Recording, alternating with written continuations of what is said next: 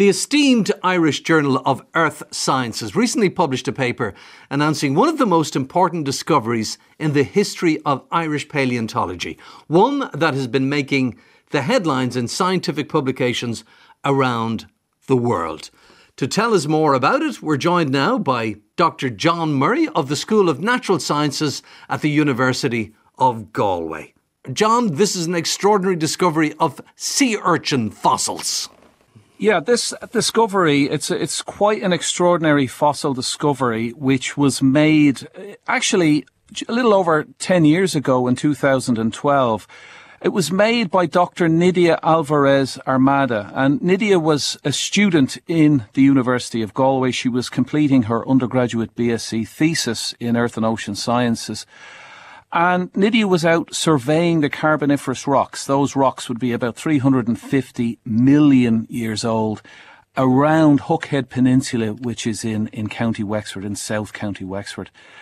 One day when Nydia was out, she's very, very eagle-eyed, and she spotted an incredible collection of fossil sea urchins clustered on a limestone surface.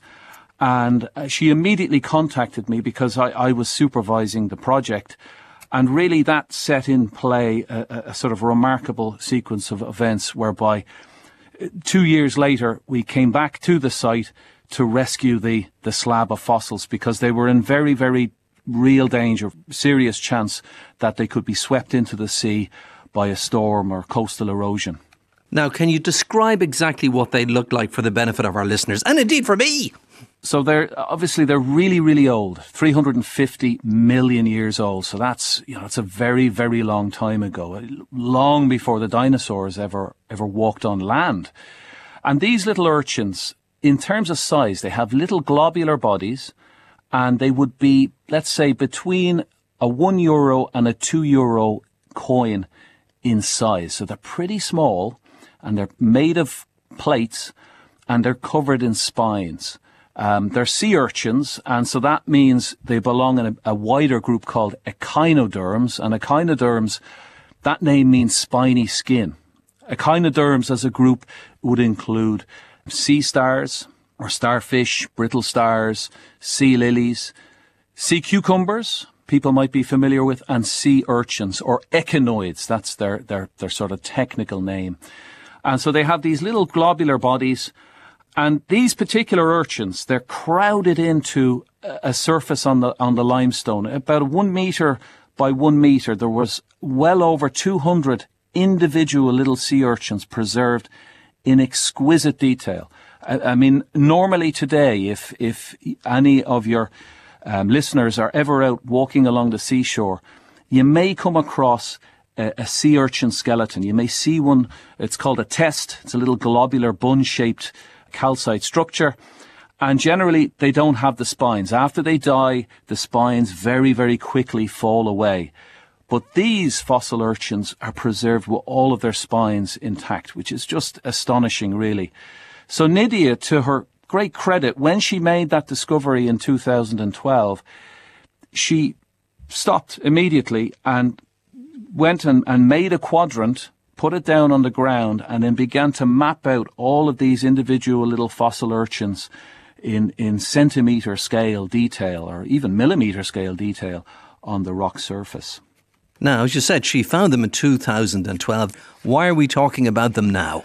We're talking about them now because the discovery and subsequent recovery of the fossil urchins was just recently published by the Irish Journal of Earth Sciences, which is published by the Royal Irish Academy. And the reason we pushed to publish it, we're hoping through publicity that we might be able to raise awareness, raise funds to have the slab containing the urchins properly restored and curated and prepared so more detailed work can be done on it. The slab itself had to be rescued. It was located just above the high water mark along the coast at Hookhead. And Nydia and myself, we returned to it. So she first discovered it in 2012, and we'd come back very regularly just to check to see if it was okay. And in spring 2014, 2 years after that, Nydia contacted me, and she was upset because actually a portion of the slab had been removed, and it was coastal erosion, so a storm or something had hit it. We knew at that point we had to take action, so we assembled a team, and the team included people from the Geological Survey Ireland, people from University of Galway, all geoscientists, and additionally I would like to pay tribute really to the late Dr. Matthew Parkes from the National Museum of Ireland. He worked tirelessly to secure all of the necessary permissions to allow us to get in and recover the slab. So we got in, it was actually December 2014, so this time of year, it was a cold enough day, and everybody went down and volunteered the time to recover the slab. Matthew led the charge in getting all of the necessary permissions in place, and this is something which Matthew in his career did. Matthew championed the establishment and the designation of county geological sites, and he worked with the National Parks and Wildlife Service to highlight the importance of many geological sites so that they could be included in Irish and European protection schemes. So this paper, which we published, we dedicated to Matthew, and really it's a small reflection of his legacy in terms of conserving the geology and protecting the geology and the paleontology of many sites around Ireland. John, I realise that this discovery, it's not just of Irish interest, it's been quite the international sensation, hasn't it? Yes, it has. Hook Head is a wonderful, wonderful place to go and try and find fossils. It's people have known about Hook Head for centuries now. For several centuries, people have worked and collected. But to find fossilised sea urchins like this in this sort of numbers is astonishing. When we sent the paper in for peer review into the Irish Journal of Earth Sciences, one of the scientific experts who reviewed the paper remarked, and I quote, "Speaking as a Paleozoic echinoid, sea urchin worker, this is one of the most exceptional and striking fossil finds in the last century." When we recovered the slab, we immediately entrusted it to the National Museum of Ireland. We knew it was important. We knew we had to save these specimens, and we knew we had to immediately give it to the National Museum for proper protection and curation. I'm curious, when you look at these fossils, how similar are they to modern sea urchins that we still have with us today? Have those animals as a group changed significantly in the last 350 million years? They have. Niall, that's a fantastic question. Urchins that we have from Hook Head, they're small, and back then, towards the early stages of the evolution of sea urchins, back then their bodies were much more flexible than they are today. Their tests today, their skeletons today are much more rigidly built. And if you imagine a sort of flexible plated globular body with spines coming out from it, they were a bit like an armour-plated bagpipes. That's the only way I can describe them, walking across the seafloor. And when they died, they would very rapidly deflate or collapse, and the plates would disintegrate. They would come apart, and literally on the seafloor, these urchins would be washed, into small parts. Very difficult to spot them. So that comes back to the central importance of this find. 200 plus little sea urchins clustered together in all of their spiny glory on this limestone slab surface that was rescued from oblivion, really, getting washed into the sea. So they are different. They are different to today. In the years since then, in the millennia, in the millions of years which have happened since then, sea urchins have become more robust. Their skeletons have become more rigid. Their mouth parts, they have a really curious 5-rayed grab of a mouth part. It's called an Aristotle's lantern. That's become stronger, and they have a more powerful bite. And additionally, a whole bunch of sea urchins evolved the ability to burrow. So at the time of these particular sea urchins, 350 million years ago in the Carboniferous, they were moving about on that seafloor, on the surface, on the sediment water interface. But subsequently, numbers of sea urchins evolved the ability to burrow. And that was a major innovation, and that changed their bodies even further. So the heart urchin, which some people might be familiar with today, that's a classic example of a burrowing urchin. It would look quite different to one of these carboniferous urchins from Hook Head. Yes, indeed, those heart urchins, we call them sea potatoes. I was just looking at those. So these are tiny little urchins that were very primitive, the end of the Paleozoic era. After that, we move into the next one, the Mesozoic, and they changed. But they all died together, and they must have been buried immediately by something that preserved them. And they all died instantly. So would there have been some kind of a pouring into the ocean of something from a volcano, of some kind of sediment that came straight down and covered them all, and they died in the sediment because they hadn't time to shed their spines, they hadn't time to do anything. They all just stood there together and died, all 200 of them. Aina, that's a fantastic question and also an amazing suggestion. We have to further this work now and continue on. And we do want to find out precisely why these urchins died. In terms of their congregation, they're coming together, 200 of them, and they look small. We don't know if they were baby urchins, little juvenile urchins, or if they were just miniature adult urchins. We don't know this level of detail at the moment. So this is work which Nydia and myself hope to pursue in the next year or so. But they congregated on the seafloor. Maybe there was a sort of spawning event, or maybe there was something on the seafloor that attracted them there to eat. So these are things we hope to discover vis-a-vis, cleaning and preparing the slab and having it professionally restored and prepared. In terms of what killed them, there's a number of ideas that we have, and we'd like to test out. I mean, one possibility is that oxygen levels in the seawater just dropped out. Maybe it was they were asphyxiated on the seafloor. These are things which we'd like to be able to test.